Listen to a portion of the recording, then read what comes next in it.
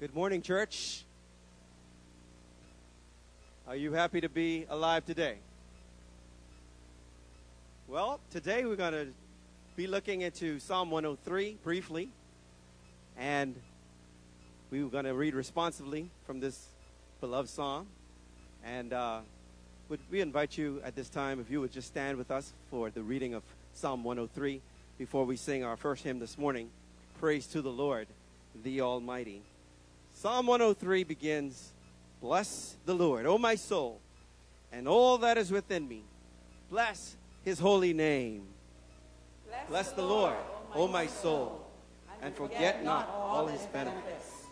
Who forgives all your iniquities, who heals all your diseases, who redeems your life from destruction, who crowns you with loving kindness and tender mercies, who satisfies your mouth with good things, so that your youth is renewed like the eagles. And if you are forgiven today, you should praise the Lord. If you're healed today, or have ever been healed, you should bless the Lord. If you are here today and you know you're saved, you know you're delivered, you should bless the Lord. If you're here today and you feel honored by the fact that God has given you his loving kindness and tender mercies, you should bless the Lord today. And if you had a good breakfast or a good dinner or a good lunch yesterday, the Lord has satisfied your mouth with good things, he's fed you really good, you should bless the Lord for that today.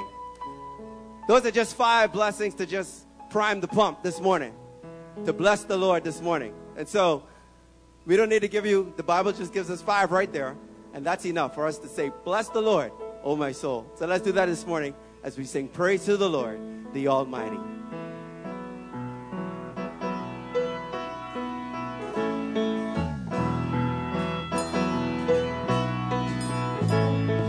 Praise to the Lord, the Almighty, the King of creation. Oh, my soul, praise him, for he is thy help and salvation. All ye who hear, now to his temple draw near. Join me in glad adoration.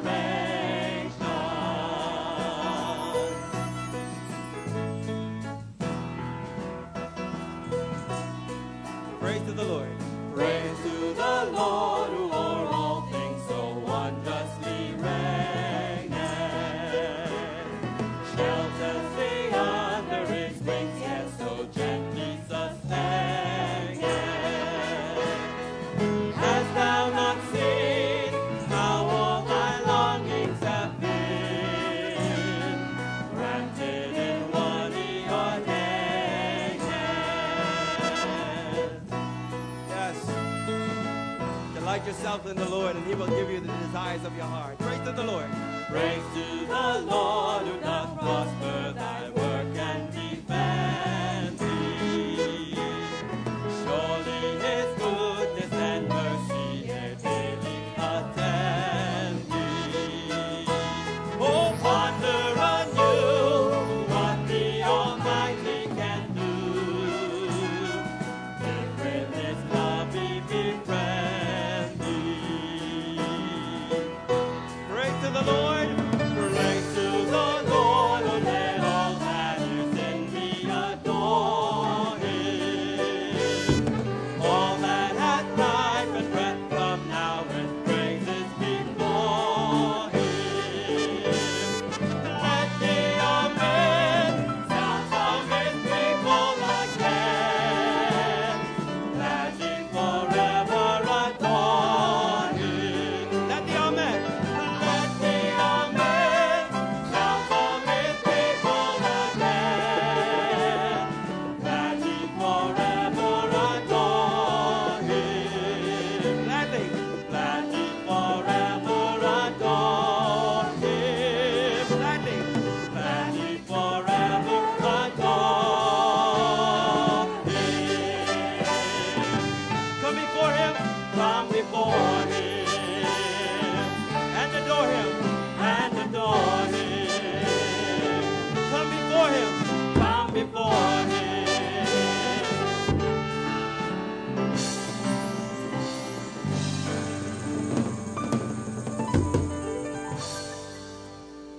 come before him with singing. Enter his gates with thanksgiving. Amen.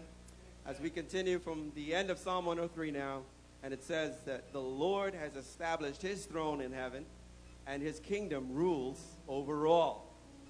Bless the Lord, you his angels, who excel in strength, who do his word, heeding the voice of his word. Bless the Lord, all you his hosts, you ministers of his, who do his pleasure. Bless the Lord, all his works, in all places of his dominion. Bless the Lord, O my soul. We're here in the presence of the King today. His kingdom is over all. He has established his throne in the heavens. Let's praise him today.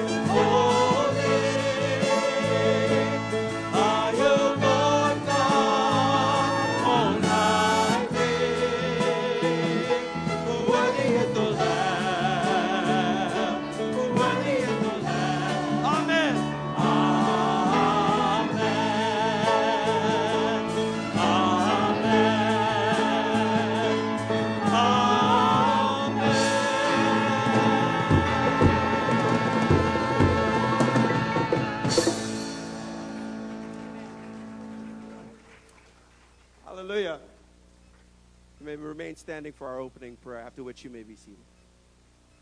Morning. Bow with me, please. Father, we are here this morning because we need you. Lord, we need your mercy for our sin.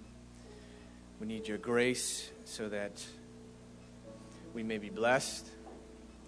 Lord, we acknowledge that we earn nothing from you. Everything from your hand is by your grace. And so, Lord, we are here today because we need you and to thank you and to celebrate everything that you have done for us. You've brought us back this week. You have blessed us. You bless us every day, and you blessed us 2,000 years ago with the gift of your Son, Jesus Christ, and you bless us with the gospel. Father, we thank you for your mercy.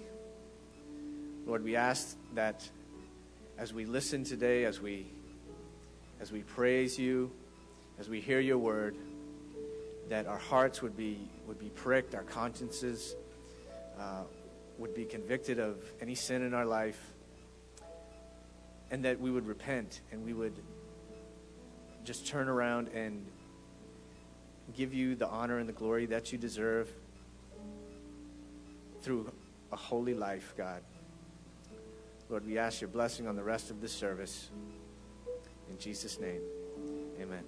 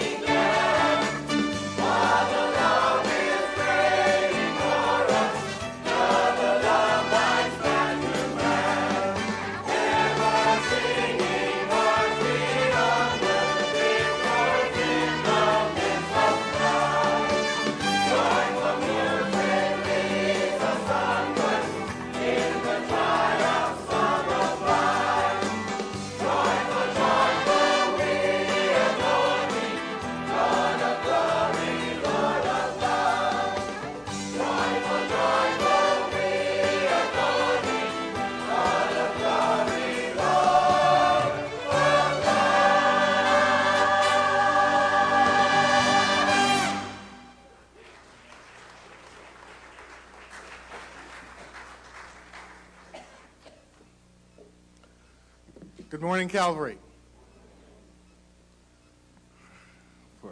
This morning, I woke up, I actually bathed, put on a suit and tie for everybody, I actually combed my hair. Let's try again. Good morning, Calvary. Thank you. Are you glad to be in the house of the Lord? To worship Him? Thank you. I'd like to thank you very much for coming here. Calvary Bible Church is a place where we love and worship the Lord. And we like to extend hospitality to everyone, our regular attenders and our visitors. And at this point in time, I'd like to ask any of our visitors just to raise their hands so we can formally welcome you and extend some good Calvary hospitality. Raise your hands right up, just like me. Right.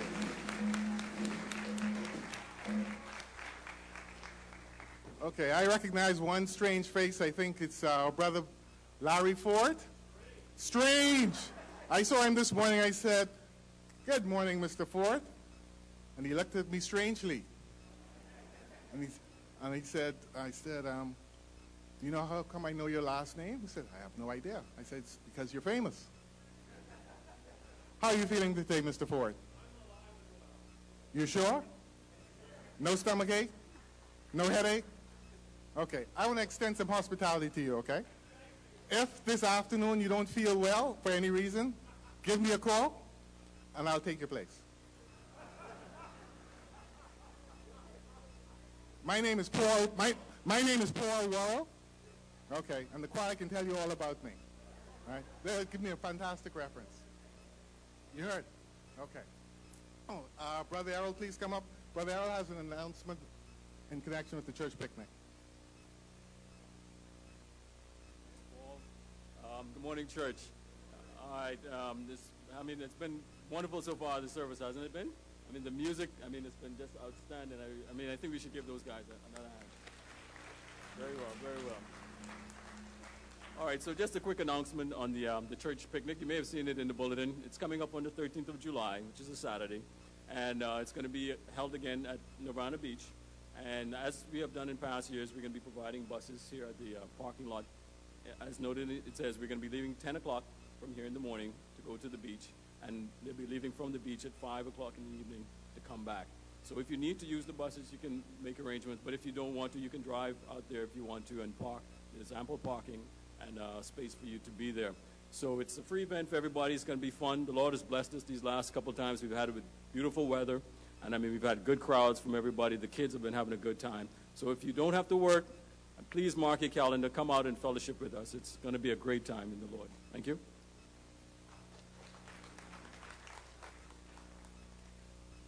Okay. I do encourage you to join us in that time of fellowship. And please see Brother Errol and give generously as usual. Because Calvary is famous for good food and a good time. We enjoy one another's company. Let's make sure we do it this year again. Okay, at this time, I'd like the children for Junior Church to dismiss. And please, greet one another with great hug, a holy kiss. And Brother Ford, don't forget, me and you.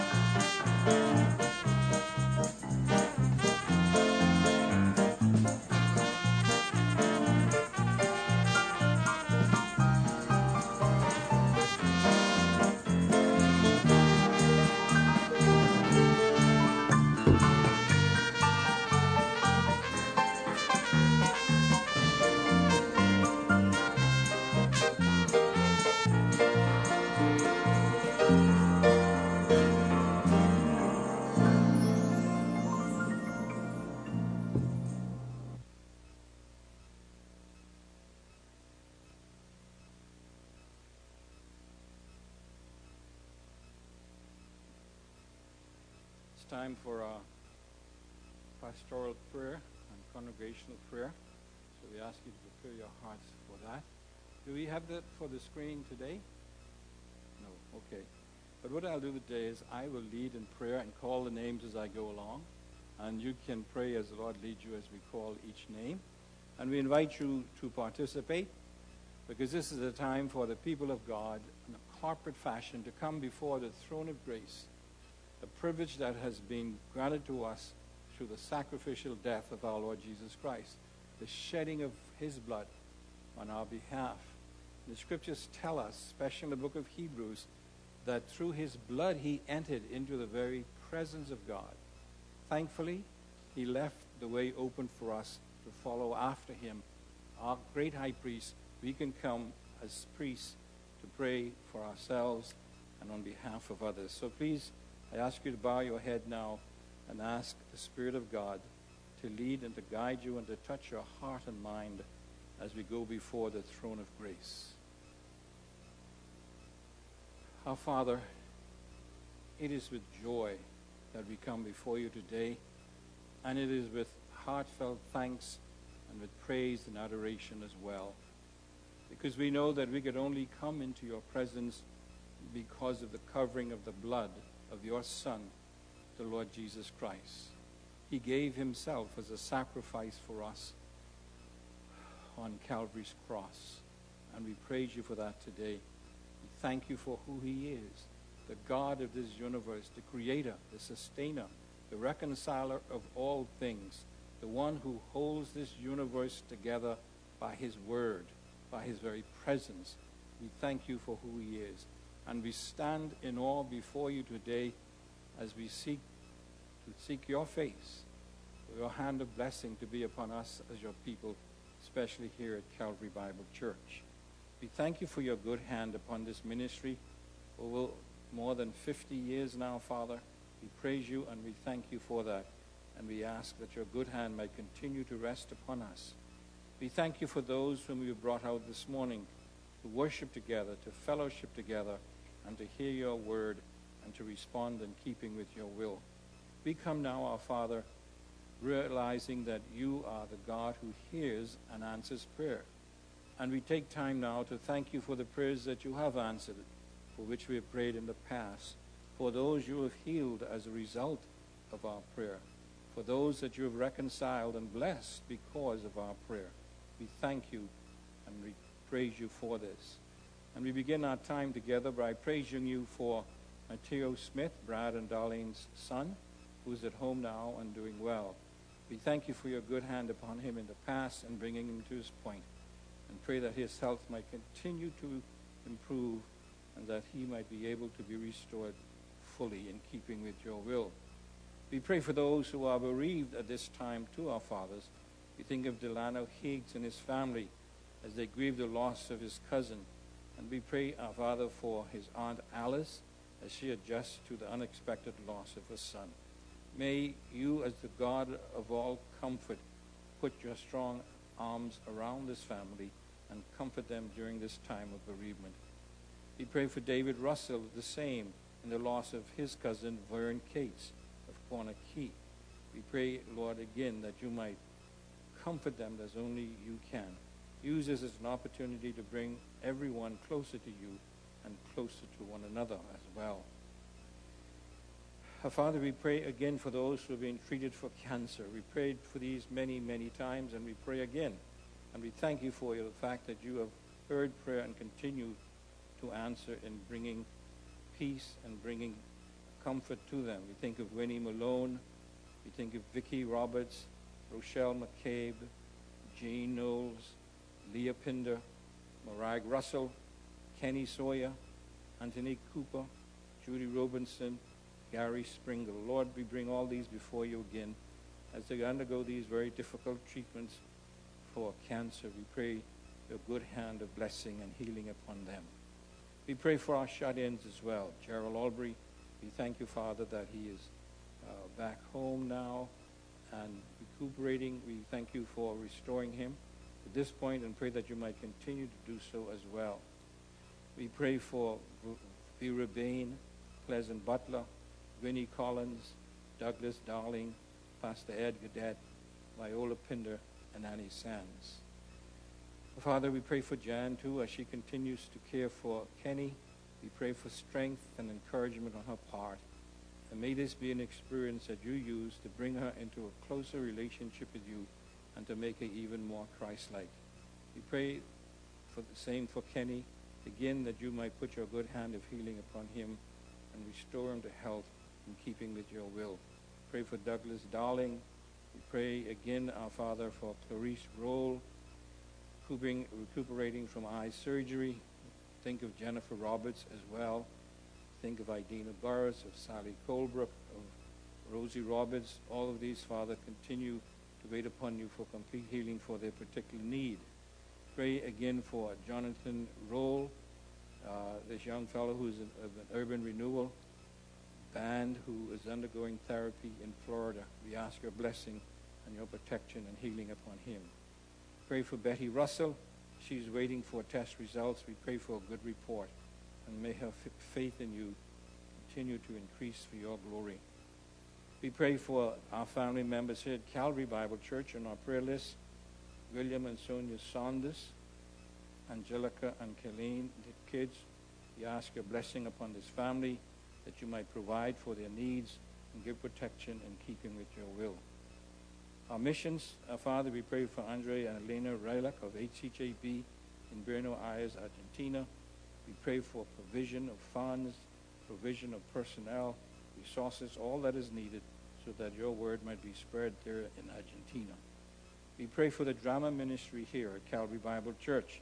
And we pray, Lord, that you might use this ministry to bring a blessing to your people and to use it to cause those who are involved to grow and to become more Christ-like as they seek to honor and to praise you in their life. And now, Father, we think of those in our families and in our friends who do not know you. And as we think upon them and call them by name right now, Father, in our hearts and our minds, we ask that you might save them by your grace. You're not willing that any should perish, but that all should come to repentance and place faith in Jesus Christ. So, as we pray now, beloved, we ask you to do that. Call a family member who's unsaved, friend, an associate who does not know Christ. Call them by name right now before the throne of grace. Call upon God to save them for his glory and for their salvation.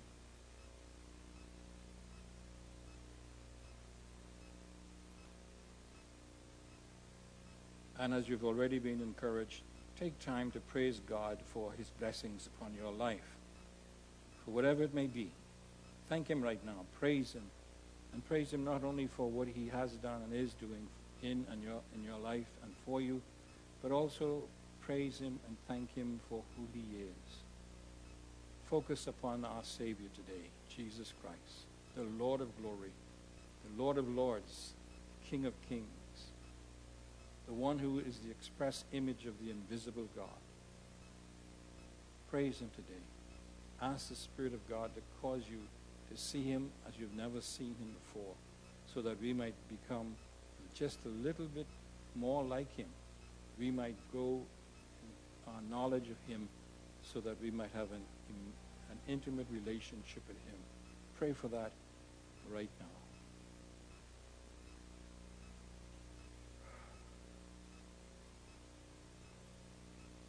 Father, you've heard our prayers.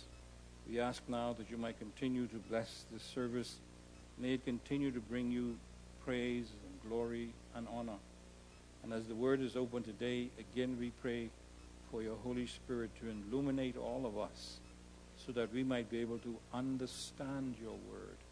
And as a result, see Jesus Christ in your word so that we might be drawn closer to him, so that we might become more like him. We may go from glory to glory for our good and for your glory. And all of God's people said, Amen.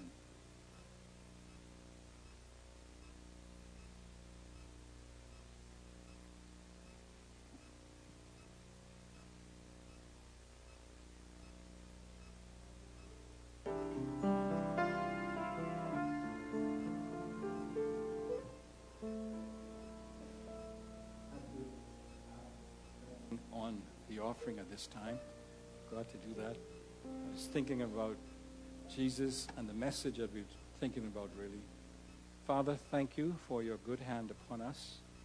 Thank you for all that we have because it is yours. Thank you for all that we are because we are yours. We pray now that as we give as a reflection of the faithfulness as a good steward before you, you might use what we give to glorify you through this ministry here at Calvary Bible Church. In Jesus' name we pray. And all of God's people said, amen.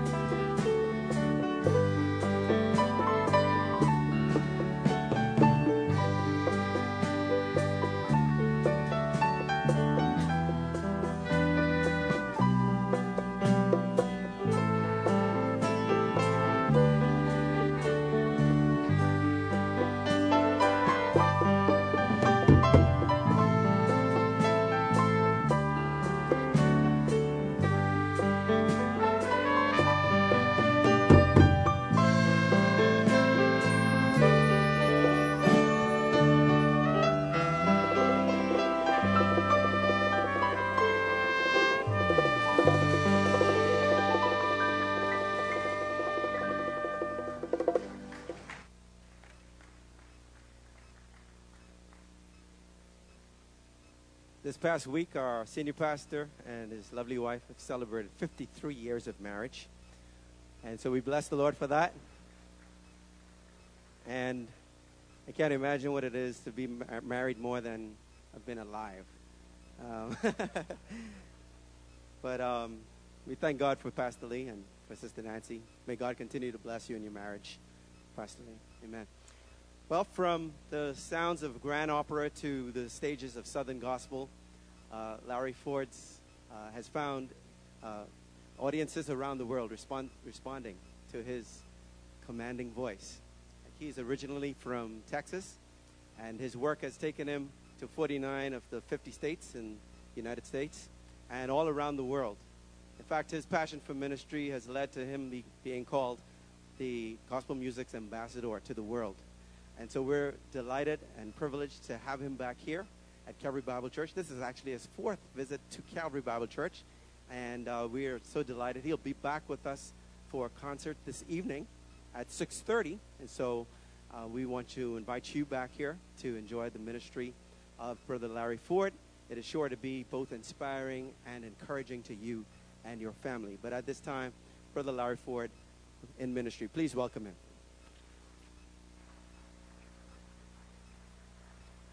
Thank you so much. I am so thankful. You know, I appreciate you memorizing all that stuff I told you to say about me. I really do. That's gracious. I was kind of taken back this morning as I came in, and as I've gotten to know you pretty well here through the years, coming back time after time to minister to you, till I walked into pastor's office this morning and was confronted by lots of boxes. And I told him, I said, you know, I heard that you were making a departure, at least moving around, adjusting here. I said, I hope it doesn't happen to you like it happened to me when I had all my boxes loaded in the front of my house. I said, just about the time I was starting to carry them out, God slammed the door in my face. Oh, yeah. No kidding. But God knows best. You know that? He always does. Now, he may be leading somewhere for you, and we thought he was leading somewhere for us, and I'm not trying to imply anything up here other than to tell you that God has a way of letting us know whether we're moving in the right direction or not. And he very rudely shut the door in my face, Brother Allen. But a few weeks later, a fellow by the name of Andrew, remember Andrew? Big wind blew through South Miami where we were planning to move. The condo that we had put a deposit down on was not there anymore. We had not moved. And thank God he looks out after kids and dummies. Because I was just saying, thank you, Lord. I remember having been in Nashville, Tennessee when that happened. And I couldn't help but say, Lord, thank you for looking out after me.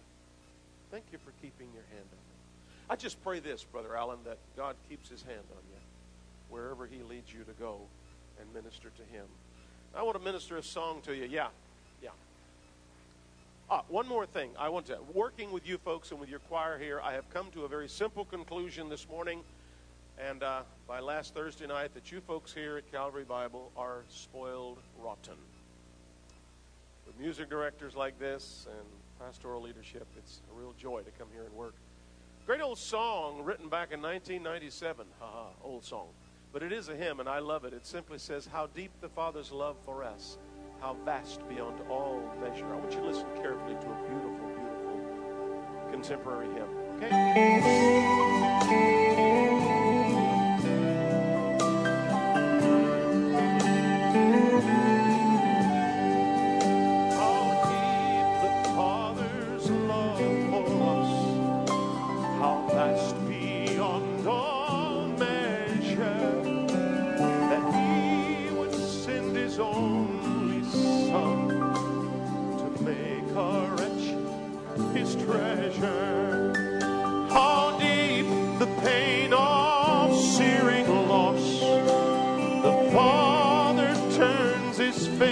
Away as wounds which marred the chosen one bring many sons to glory.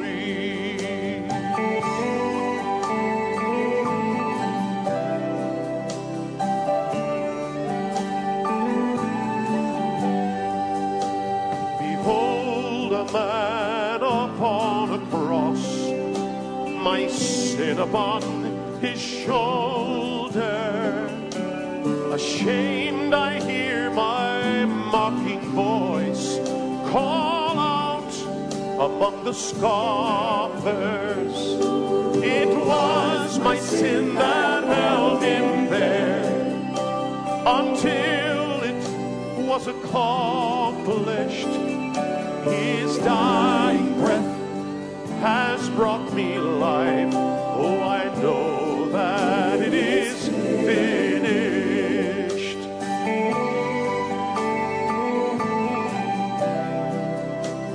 love those verses, but this is my favorite. I can hear the old Apostle Paul when he said, I will not boast in anything, no gifts, no power, no wisdom.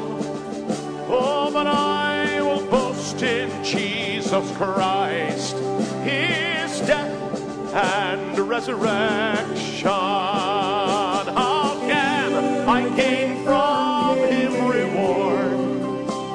I cannot give an answer.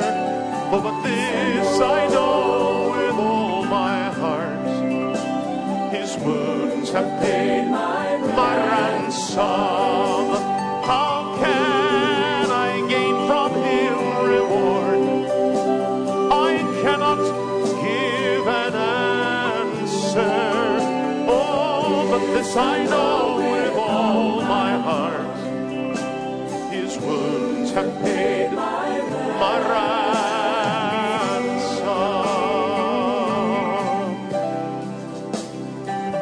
Oh, I thank you, Jesus.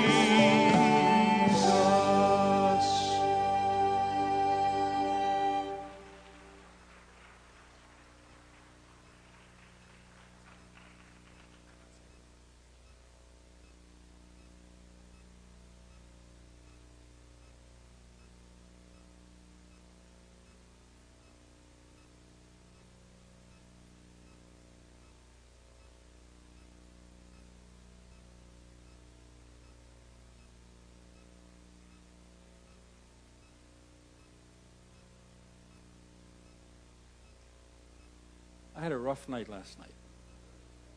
No, really. Our lights went off.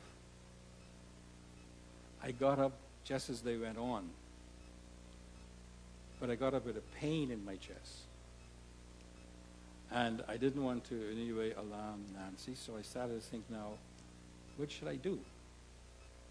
I don't want to, cause any problems. And I remembered reading an email about if you have a heart attack and you're alone, what to do. Did you all get that in email? It says about coughing with a deep breath and everything. So I said, let me check that out. I go to bed with my iPad. In fact, my iPad puts me to sleep sometimes. So I got on my trusty iPad and I started to look this up. And sure enough, first thing I came across from an institution says, warning, the email that tells you about coughing and whatnot is wrong. It is a fraud. Do not listen. And it goes on and it tells us that it came from the institution that was named as the source for this. All right? So I said, okay, what am I going to do now? So I started to search and search. Then I came across something that says, don't stay in bed. Sit up. If anything, sit up. So I sat up, all right? And gradually, the pain started to dissipate. So I got up early and I went to my computer because I left it. I was working on my message, and I left it to go to bed. Well, I went to the computer looking for my message. The message was there, but it wouldn't open. Somehow, something happened with the electricity or something, and although I have all kinds of, what do you call these things? All that, it still affected my computer. I couldn't get the message printed out, couldn't get it downloaded. And I was so disappointed because I want to be so precise about what I'm speaking about this morning. I feel so inadequate when I come to this particular passage of Scripture. If there's any time I wish I had the vocabulary of a Shakespeare or the oratory of a Spurgeon, it's today. Because when I come to the first chapter of Colossians, especially the verses we'll be looking at, verses 15 through 20, I feel like a little pygmy standing at the foot of Mount Everest and saying that I am going to climb to the height of this tremendous mountain. The passage of Scripture is so awesome. It gives us a picture of Jesus Christ like none other except perhaps for Revelation chapter 1, when it's described, when John sees Jesus Christ with his long robe, with the belt around him and so on, and the magnificent picture that is given there that caused him to fall down to worship. So this passage here in Colossians should cause us to do the same. And I pray that that will be the case as we look at this passage. So I encourage you, even as I speak, turn to your Bibles and look at that passage, Colossians chapter 1, verses 15 to 20, and read it over even as I'm speaking to you. Now, as you know, we started to look at this book last week. And we looked at the first 14 verses. And we tried to show that what Paul was emphasizing there was the priority of the Word of God. He prayed for these individuals at whom he had never seen, but he had heard about from Epaphras. And he prayed for them. He said every time he prayed, he thanked God for them. And then he gave us what he prayed for. He told us his prayer. He said that he was praying that they might know God's will. They might know what God's will is, with all the spiritual wisdom and understanding. You remember we showed a diagram there. I think you can see it barely on the screen. I call this the spiral of intimacy with God. Because if you take this verse and you follow its instructions, it brings you into a knowledge of God that leads you into an intimacy with God. And that's what it's all about. And Paul shows in these verses that the Word of God is essential for us to establish intimacy with God. We must know His will. Now, we explained last time that God's will is revealed in His Word.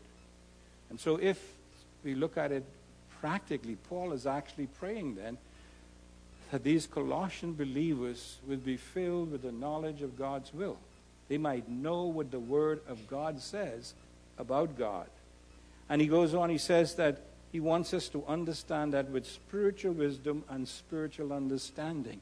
In other words, it's not just the knowledge of the Word, the information, but we must be able to see the implications of those words to our own life.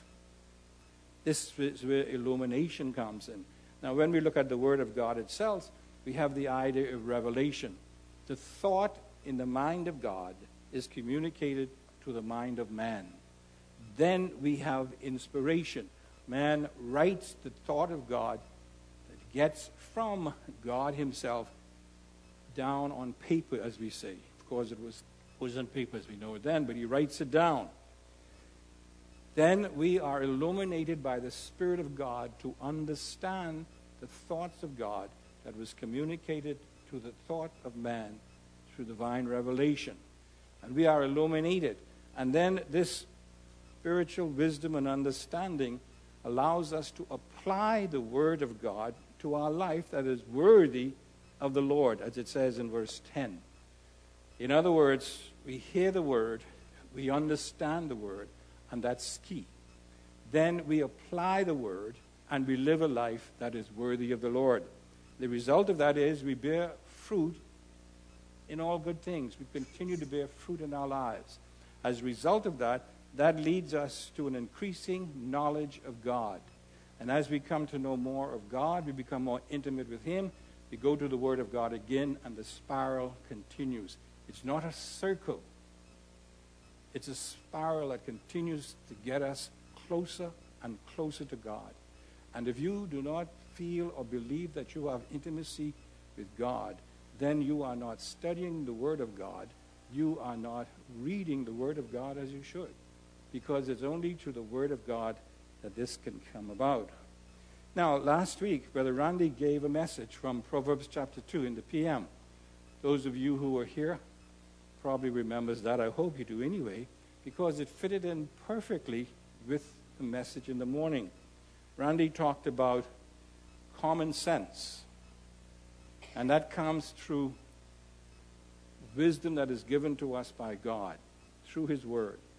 And as we get that wisdom from God, and we are able to understand the Word of God, we apply it to our lives. Randy calls it common sense living.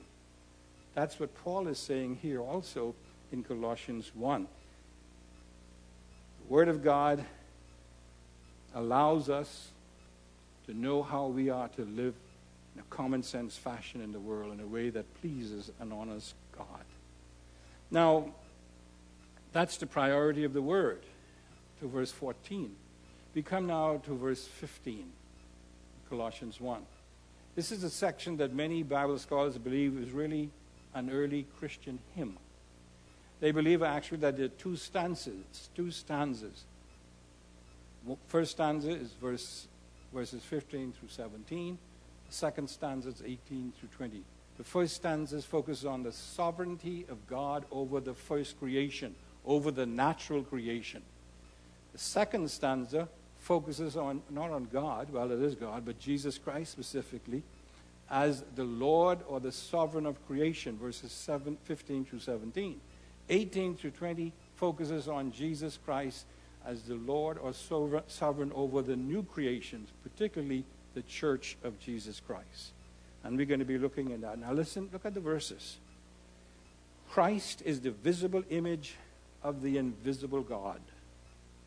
He existed before anything was created and is supreme over all creation. For through him, God created everything in the heavenly realms and on earth. He made the things we can see and the things we cannot see, such as thrones, kingdoms, rulers, and authorities in the unseen world. Everything was created through him and for him. That's stanza 1. Now stanza 2. Christ is also the head of the church, which is his body. He is the beginning, supreme over all who rise from the dead. So he is first in everything. For God in all his fullness was pleased to live in Christ. And through him God reconciled everything to himself. He made peace with everything in heaven and on earth by means of Christ's blood on the cross. Beloved, these are magnificent words. You talk about word being the bread of life. This here is the bread of life, whole wheat. This is good stuff for you. All right? Now, one of the bedrock doctrines, of course, of the Christian faith is the deity of our Lord Jesus Christ. Jesus is God. In fact, one Bible expositor said this, and I quote him, "Every other doctrine of Christianity flows out of this great truth. If the deity of Christ be denied, one has denied the heart of Christian faith and embraced heresy." End of quote. These verses here are among the many in the New Testament which clearly teach that Jesus is God. He is a member of the divine Godhead, made up of Father, Son, and Holy Spirit. Three distinct persons, but one divine essence. Jesus is God, beloved. Listen again to the verse 15. He is the image of the invisible God. In other words, he makes visible the God you cannot see. That's why he could say, "If you have seen me, you have seen the Father." You say, why is this so important to be emphasized today? We all believe that Jesus is God. But do you treat him as God? See, Jesus today for many is just a friend, a sidekick. He's just familiar. He's so familiar we don't treat him with awe. We don't worship him as we should. We don't respect him as we should. You see, Jesus is God. If you want to know how God loves, look at Jesus Christ.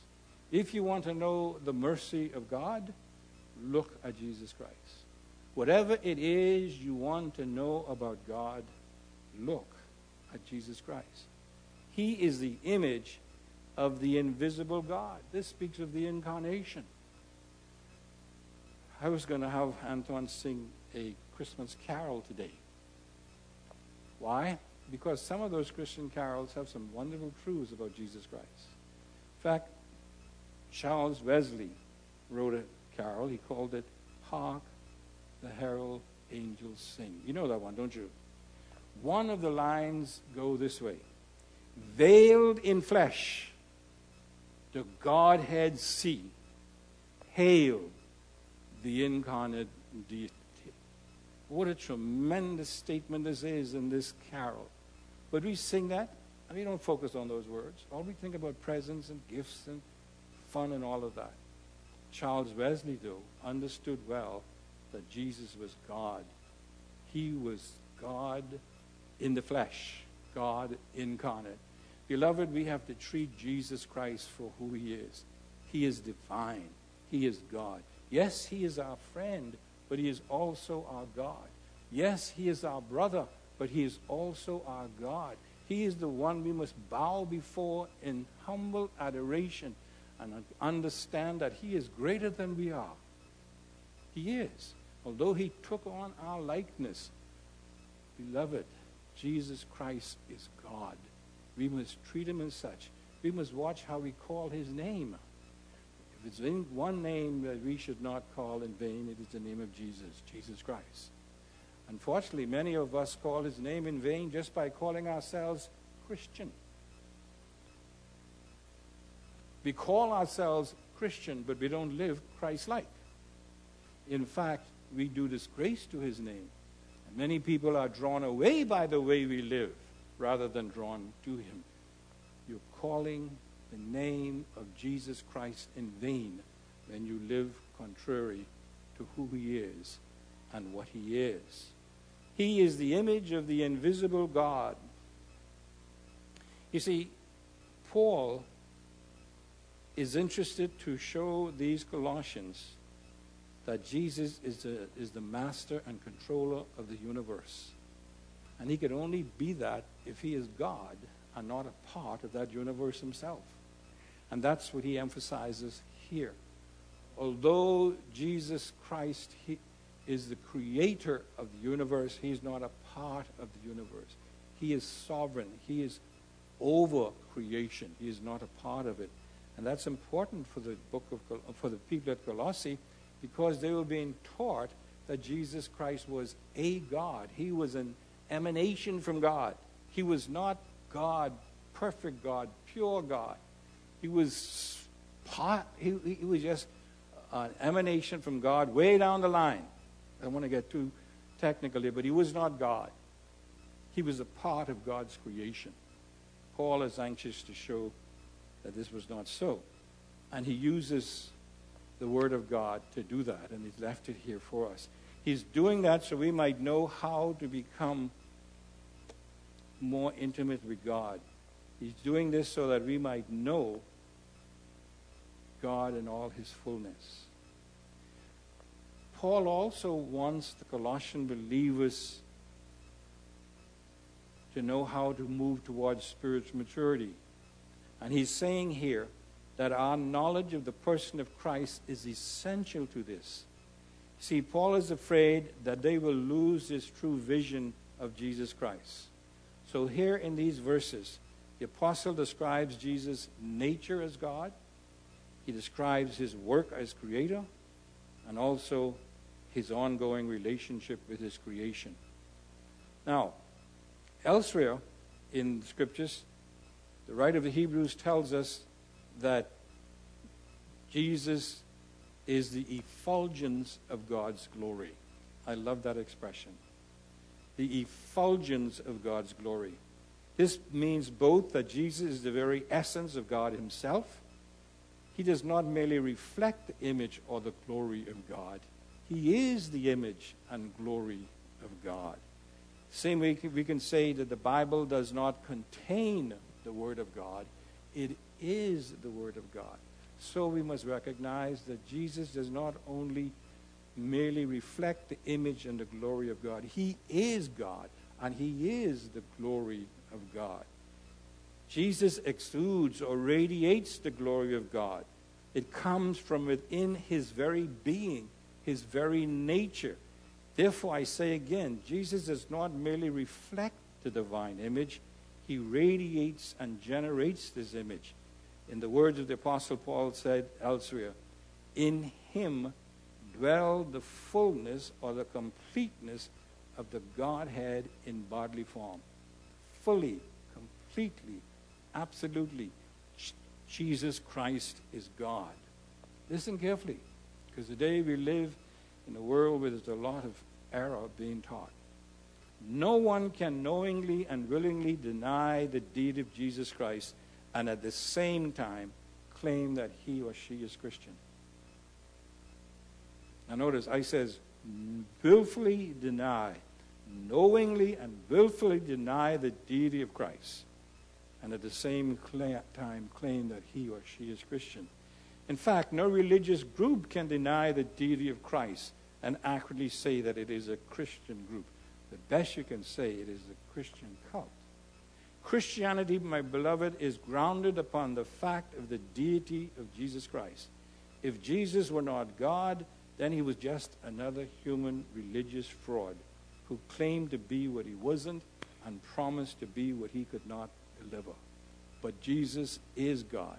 He says he is who he said he was, and therefore he can do what he said he will do. This, therefore, separates us right away from those who claim that God cannot have a son, or that to say that God is a father is to say something that is immoral and heretical. That's what Islam says. That's why we must understand that Jesus Christ is unique. Paul here is very clear. Jesus is the essence of the invisible God. He is the God-man who made the invisible God visible. And so he could say without fear of contradiction, if you have seen me, you have seen the Father. Friends, listen, in this day in which we live, reject any preacher or religious group who denies this essential doctrine of the Christian faith, that Jesus Christ is God. Now that's Jesus' relationship to the Godhead. Paul next describes Jesus' relationship to creation. He says, he is the firstborn over all creation. Now this is a very interesting and for many perplexing terminology here. This also, though, focuses on the supremacy of Jesus Christ. Some have misconstrued this phrase to teach that Jesus was the first of all created things, that he was the first of all creation, the first creature, in other words, to be created by God. Several cults teach this today. They teach that he is a creature that was created by God. They teach that he was a God, created by the God. Some teach that he is the brother of the devil. Of course, Satan, Lucifer, was created. So that means that Jesus Christ was created.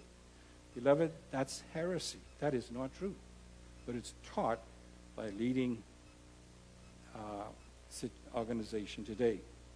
Now, while it is true that the word firstborn is used to describe Jesus Christ as the firstborn of Mary, meaning that he was the first child born to Mary, the Bible also, the New Testament, also teaches that this word firstborn has another meaning. In fact, it is the more prominent meaning in the New Testament. And it means heir or owner or the possessor. And so what Paul is saying here is that Jesus Christ is the heir, the possessor, or the owner of creation. In fact, this is the most common use of the word firstborn in the New Testament. Jesus is the heir, the owner, and possessor of all creation. Now, some also see this as being a reference to the truth taught by Paul in verse 18. Where Paul says that Jesus is the firstborn from among the dead. John repeats the same thing in Revelation 1:5, and Paul states in Romans 8:29 that Jesus is the firstborn among many brothers. Now, all of these statements point to the fact that Jesus is supreme over his creation, supreme over his church, and supreme over the resurrection. Therefore, he's the one who is truly worthy of our worship. It's an interesting thought here to have the idea that Jesus is the owner or the possessor of creation. He is the only one who is really being resurrected from the dead. Others have been resuscitated, if you want, but Jesus Christ is the only one who's been raised and given a new transformed body. That's why he's called the firstborn among those who believe, the first fruit. He is the owner of the resurrection, life. He himself, because he is the only one to enjoy true resurrection. Paul gives a reason, though, for Jesus' supremacy over his creation in the next verse. It says, "For by him all things were created, things in heaven and on earth, visible and invisible, whether thrones or powers or rulers or authorities, all things were created by him and for him." Now this clearly shows that Jesus could not be part of God's creation for the simple reason that he created all things, all of them. All things were created by him. And therefore, as the creator of all things, he cannot be a part of the all that he created. He is separate and apart from what he has created. He is the creator of all things. He is not a part of all that was created. Notice the words by and for.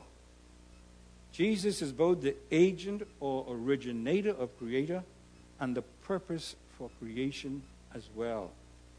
My friends, the entire cosmos was made by him and for him. Some wonderful things are being discovered today in astronomy and so on. Wonderful things.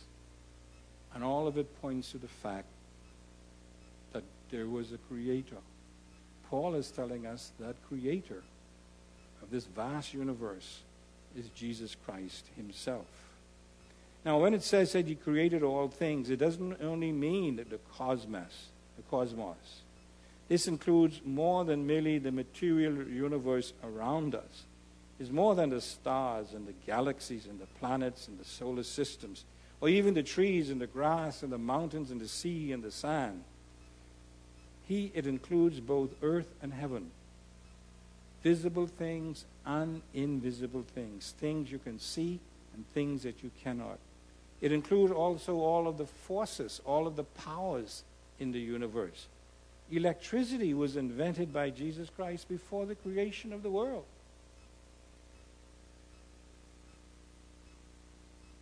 He created radiation. He created magnetism and the peculiar, mysterious dance of the electrons from one level of energy to another.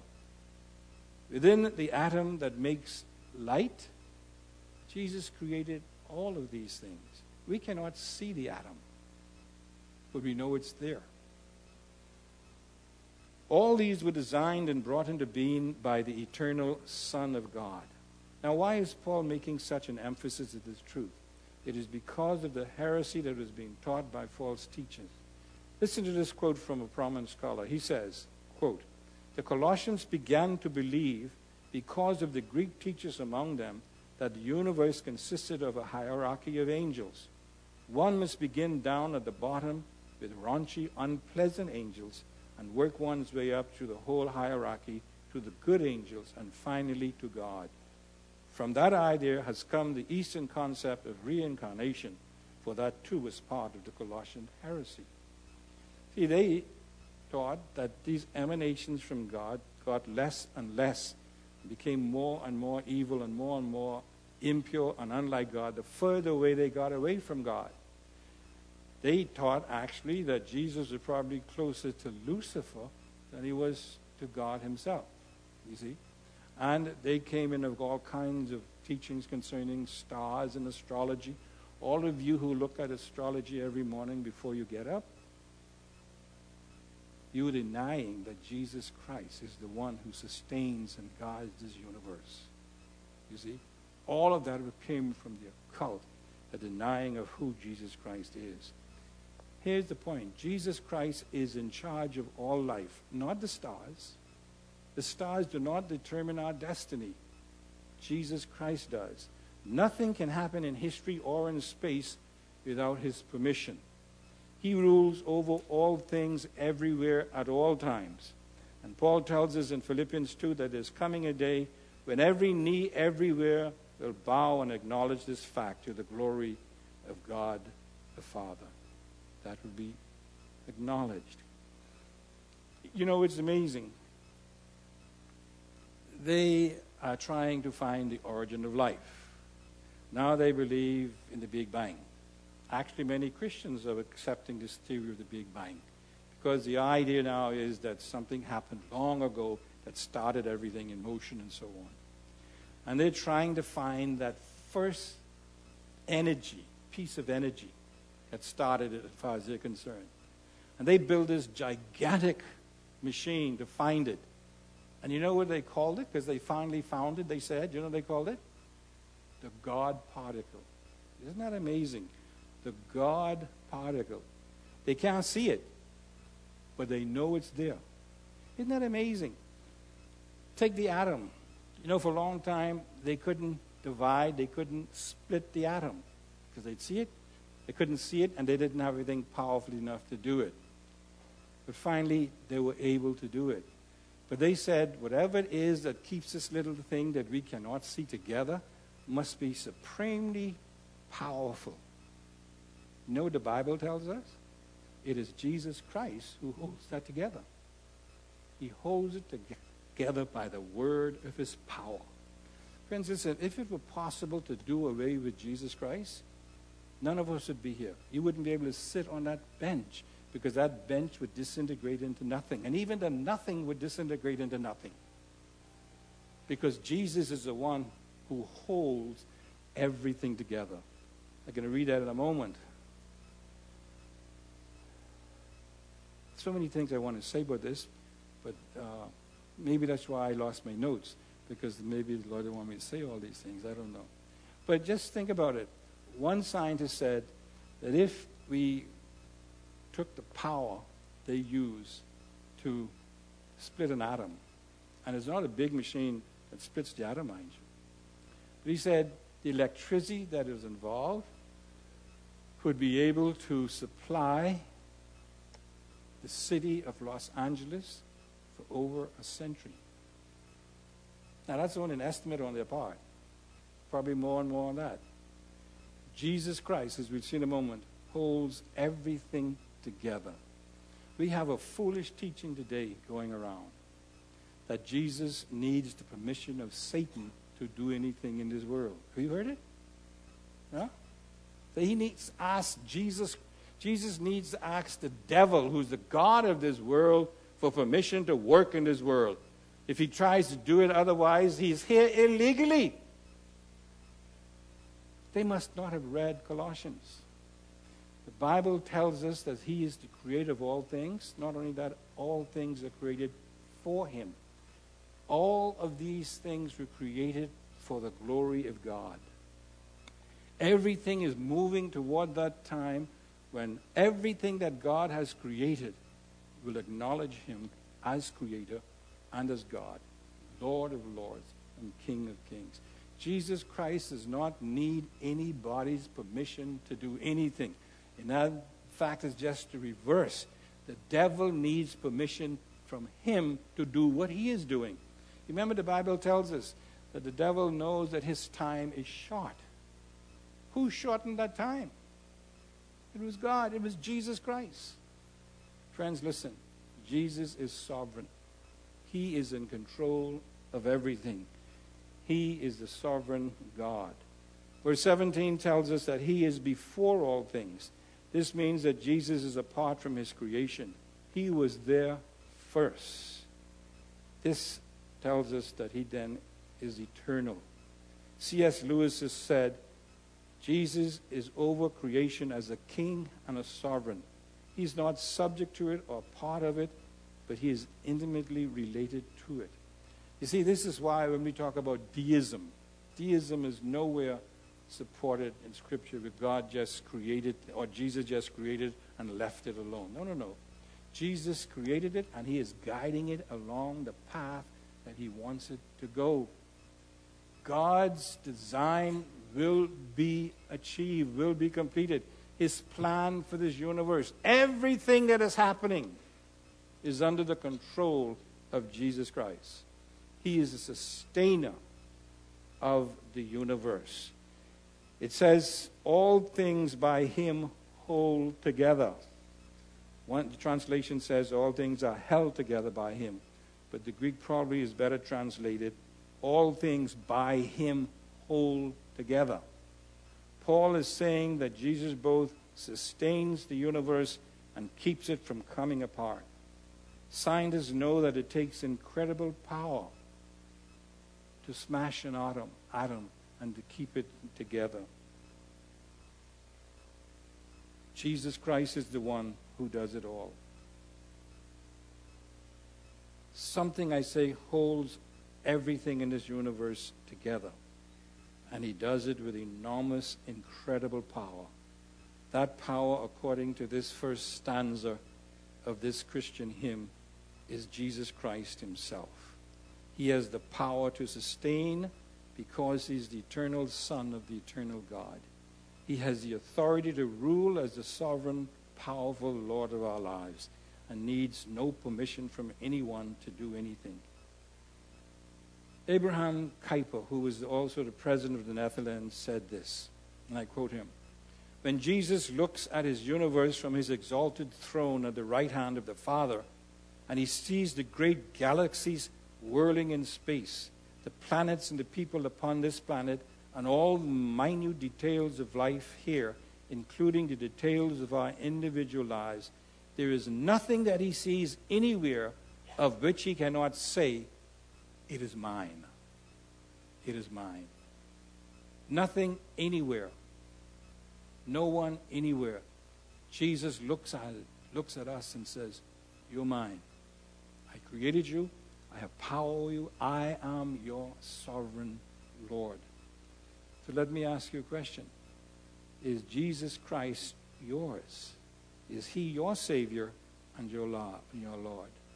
It's best to bow to him now, because you're certainly going to bow to him in a day to come. Quickly now, down to the second stanza, where Christ is seen as a sovereign Lord over the new creation, called his church. Listen to verse 18. He is the head of the body, the church. He is the beginning and the firstborn from among the dead. Notice that phrase is firstborn is used again. So that in everything he might have the supremacy. In everything he might have the supremacy. He just told us that he has a supremacy over the created world, the first creation. Now he's telling us here he also has supremacy over the new creation. Beloved, Jesus is head of the church. All right? Not the pastors, not the deacons, no pope, no priest, no pastor, head of the church. Jesus Christ is head of the church. And he is the supreme head of the church. And any church that claims to be the church of Jesus Christ is only valid, it is only legitimate if it is listening to the head as to the way it operates. That's all. Not to man, but to the head. The church is the new creation. A new man created the blood of Jesus Christ. The church is something entirely and eternally new, which the world had never seen before. The church is different from any other organization or any organism existing in the world. The church is the unique spiritual organism which derives its life and directions from the head, Jesus Christ. You have to see the church in that view. I think we've lost that. We see the church now as a big club. It's a place to come to have fun and to be entertained. Most people who come to a church service like this come to be entertained. They want to hear good singing. What is that? They make you clap, tap your hand, and so on. No matter what it says, no matter what the message is, but once it makes me feel good, then it's a good church service. Rubbish. You know, if you read the book of Malachi, I think it is, they had all of that going on. Big praise team, big singing, sacrifices and everything else. You know what God said to some of them? Isn't there one among you who will shut the door? close the door and keep the people from coming to church so they can stop this nonsense. They sing all of this stuff, but their heart is far from me, and I want nothing of it. You see, my friends, listen carefully. When we lose contact with the head, then we do our own thing, and that only leads to spiritual chaos. And that's what's happening today. More churches are listening to what they call church growth experts than they are to the head of the church himself, Jesus Christ. Many look at the church then as a social institution. They join it to feel safe and secure, free from challenge, sacrifice, and commitment. They want to sit back and just say, bless me today, hit me with it. But they don't want to be challenged in their lifestyle. They do not want to be confronted with the truth of the need for holiness of life, of being faithful to your wife, being faithful to your husband, of being obedient to your parents, of living life that is clean and pure, and being free from the things of the world. I don't want to hear that. But if you hear from your head, you will have to listen to that. Listen carefully. Believers must be committed to this divine purpose, regardless of the cost to them personally. What purpose? To accomplish the purpose that the head of the church has for it. We must subject ourselves to the headship of Jesus Christ over the church. We must follow his rules, not our own. He is the head of the church, not any man, whether he is priest, preacher, pastor, pope, or prophet. Jesus and Jesus Christ alone is the supreme head of the church which is his body, not ours. This is the point that Paul is making in this passage. Jesus is the supreme sovereign of the church of Jesus Christ. We must get our direction from him. Now, you know, this is actually one of the most important statements in the Bible given concerning the church of Jesus Christ, that he is the head. And we must function in relation to him just as the members of our bodies relate to our head. To understand the church and how it should function at all, all we have to do is think about how we function in relation to our own body. Can you function if you are in any way disassociated from your head? Of course not. You know, when I was a boy, my dad used to he's a breed or whatever it is, chickens. And now and then we would eat one ourselves. And he would say, I'll go and kill a chicken. And I know how he did it. I would go in, grab that guy, hold him by the head, and wring his neck. Any of you ever did that? Now, this might sound gruesome, but that's true. You wring his neck, and then you cut it. But you know the strange thing is? A chicken, after you cut his head, he don't die. He goes all about, although he is disassociated from his head, he has lost contact with his head, he still goes fluttering, doing all kinds of foolishness. That's exactly what happens when we disassociate ourselves from the head, Jesus Christ. We go around fluttering, doing our own thing, all chaotic, because we have been disassociated from our head. In fact, Paul is going to deal with that in chapter 2. He's saying to these Colossians that they have lost connection to the head. Beloved, that is the most serious thing that we could ever face as a church, to lose connection with the head, Jesus Christ. We have problems. The first thing we do is go to some psychologist or something else rather than to the Word of God, rather than prayer. Let me put out a challenge to you now. I could do this because I'll just want to be gone. You can't beat up on me anymore. You wouldn't have Alan Lee to kick around anymore. I'm only joking with that. One of the major things you should be doing right now is praying. Praying to God for his direction, his leadership as to who should be the senior pastor of Calvary Bible Church. Not just looking at books and seeing all of these things, but what does the head want? Who does the head want? And we should spend more time praying than doing anything else. Because if we pray, God will lead us. Just like what Larry said today. God will open doors or close doors in keeping with his will for us. We have to be before him in prayer. Do not lose connection with the head. When we come to chapter 2, we're going to see that. That was one of the problems with Colossians. That's why, although they demonstrated faith, hope, and love, Paul says that you're having a problem with your hope. And the reason why they're having a problem in the area of the hope is because they had lost connection with the head. As a result, they were open to anyone who comes in with any kinds of ideas, any kinds of foolishness, anything that makes me feel good, that makes me feel happy. We're open to it. That's what the people want. They lost connection with the head. Beloved, my prayer for Calvary Bible Church is that you do not lose connection with the head. Ray Stedman makes an excellent comment on this passage. This is what he says. When the church functions properly, it is far and away the most powerfully effective body on earth. That is what Jesus means when he says, you are the salt of the earth and the light of the world. Now, as individuals, we should remember this as well. It doesn't only refer to us when we gather like this, because the church isn't in this building. The church is when you scatter to your work, to your school, your community, whatever it is. Who are you listening to in the community? Who are you responding to? Is it Jesus Christ, or is it the ideas and philosophies of men? We must be listening to our head, Jesus Christ. And so,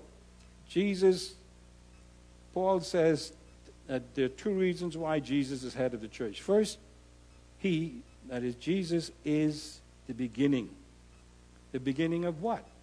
And most people say it's the beginning of creation. He says that, but he isn't repeating that here. When he says in this verse that he's the beginning, he's talking about the fact that Jesus is the beginning of the church, of which he is the head. He is the one from whom the church gets its life. From the risen life of Jesus flows the new life of the church. Read Ephesians 4 for this. It wasn't until he was raised from the dead that he became head of the church. And when he became head, what did he do? The first thing he did was to give gifts of man to the church, to establish the church and to build the body up. Jesus Christ is the beginning of the church. This is the new creation. And sometimes when we read 2 Corinthians 5:12, it says, if anyone be in Christ, he is a new creation. Old things have passed away. All things have become new. We only think of ourselves as individuals. But he's also talking about being a part of the new creation we call the church.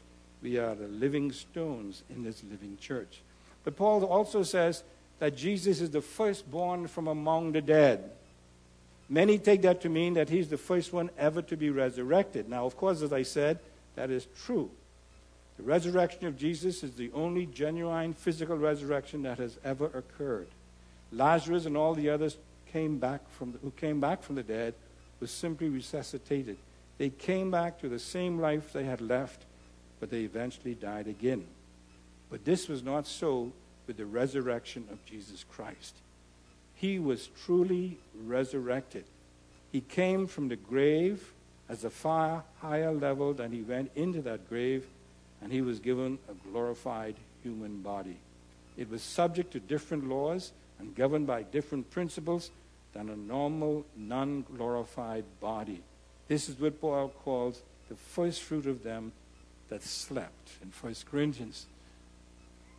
I wish I could get this across to you. When Jesus Christ was raised from the dead, he brought into existence a sphere of life that never existed before. A sphere of life that never existed before. And the glorious thing is that all of us who receive Christ as our Savior become a part of this resurrected life, this resurrected sphere of living that never existed before. That's the new creation. If you want to talk about the real being translated into the kingdom of God, that's it. The resurrected life of Jesus Christ. An entirely new sphere of existence that never existed before and can only be entered into and experienced by those who place their faith alone in Jesus Christ alone as the supreme sovereign of the universe. Is he yours? Now the verse goes on, but the time is gone as well. He is also not only the sustainer of the universe, he is also the reconciler of all things. The Bible tells us that God used him to reconcile the world, everything, not only the world, but everything in heaven and on earth to himself through his blood. You've got to come back to this. Because the whole question was, even the things in heaven had to be reconciled. Even things in heaven had to be reconciled. And that's what all history is moving towards. And everything in heaven and earth will be reconciled to God. What does that mean? That means that every thing opposed to God will cease their opposition. There will be nothing out of kilt, as it were, in God's creation. Everything will be at peace with God. No problems. No one challenging it. No tears. No sickness. Nothing like that. Everything that has a tinge of sin will be done away with. God will have peace with everything that Jesus Christ ever created. It's not true now. The earth right now is cursed and is opposed to man, if you want. But all of this will be done away with. It's all through the blood of Jesus Christ. You know, I was reading the other day of some advice that, what is the fellow named? Rick Warren gives to churches in order to have the unchurched people come to church. He doesn't call them unsaved anymore. They're unchurched. He says one of the first things is, don't say, do away with the term saved. Don't say that people need to be saved. Now, put that in Scripture. Jesus Christ came into the world to save the unchurched. Isn't that something? That's what he's saying. Don't call them unsaved. Do away with the cross. If Rick Warren will come in here and he wants to give advice as to what we should do to get people to come in, move that thing from there.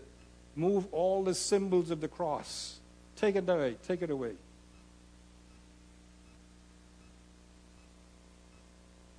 That's what they're putting the emphasis on. Reaching the unchurched. It's not the sinner anymore. It's not the unsaved. It is the unchurched. Beloved, listen carefully. The blood of Jesus Christ didn't come just to have people go to church. The blood of Jesus Christ was saved to redeem them from their sin and to save them from an eternal hell.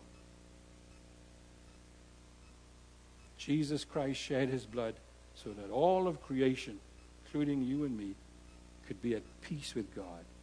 Nothing in between. Perfect harmony, perfect peace. That's Jesus Christ. As the master of creation, he lords it over all. He controls everything for the glory of God. He holds it together by the power of his word. He's head of the church. He guides the church to glorify the Father as well. And it's all based on his sacrifice on the cross, the blood of Jesus Christ. I trust that you here this morning have all been cleansed by the blood of Christ through faith in him. If not, I invite you, I encourage you to do that today. Place your belief, your faith in Jesus Christ alone as your Savior, as the only one who can save you. If the Spirit of God is speaking to your life, this is the time to do it. Friends, remember this. You cannot be saved anytime you want to be. You can only be saved when the Spirit of God is speaking to your heart. And if he's doing that right now, you can be saved right there where you're sitting simply by saying, yes, I believe that Jesus died for me. Father, thank you for your word. We know that we have not in any way done justice to this magnificent passage of Scripture. But this is your word, written by your Holy Spirit, and it focuses on your Son. So we pray that your Spirit might use the word to glorify your Son in our lives.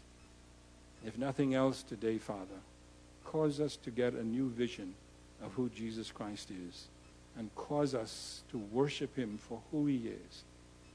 The God, the supreme God of creation, the sustainer of the universe, the reconciler of all things to God. Help us, Father, to worship him as we should. And all of God's people said, Amen.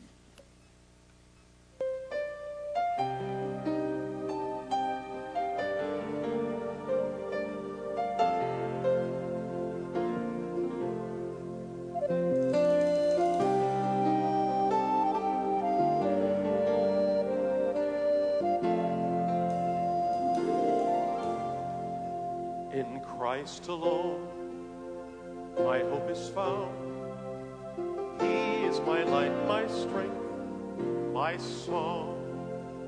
This cornerstone, this solid ground, firm through the fiercest drought and storm. What heights of love, what depths of peace, when fears are still, striving cease, my comforter, my all in all. Here in the love of Christ I stand. In Christ alone, who took on flesh, fullness of God in helpless pain, this gift of love and righteousness, scorned by the ones he came to save, till on that cross where Jesus died, the wrath of God was satisfied. For every sin on him was laid. Here in the death of Christ I live.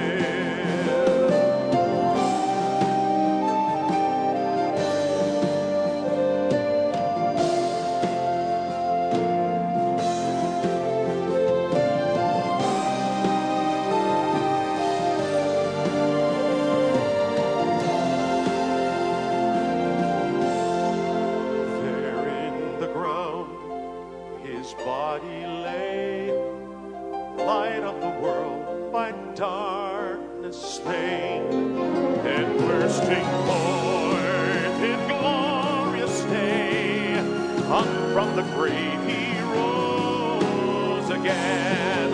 And as he stands in victory, sin's curse has lost its grip on me. For I am his, and he is mine, brought with the precious blood of Christ.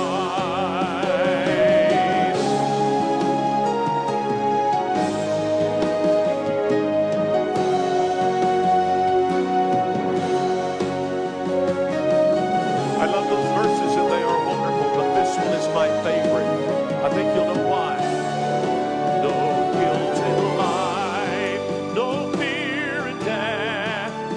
This is the power of Christ in me. From life's first cry to final breath, Jesus commands my destiny.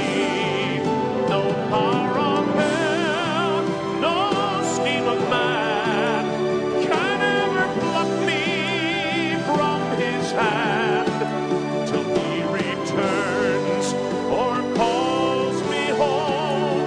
Here in the power of Christ I stand. No power of hell, no scheme of man can ever pluck me from his hand, till he returns or calls me home.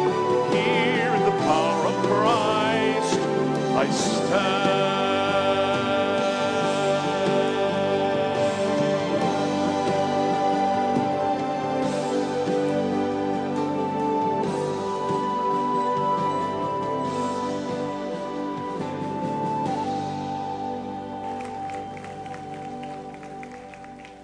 Our Father, we pray that as we leave now, we might leave determined to do that very thing, to stand in the power and the might of Jesus Christ, because he is the sovereign one. He is the creator. He is the sustainer. He is the reconciler. He is our Savior.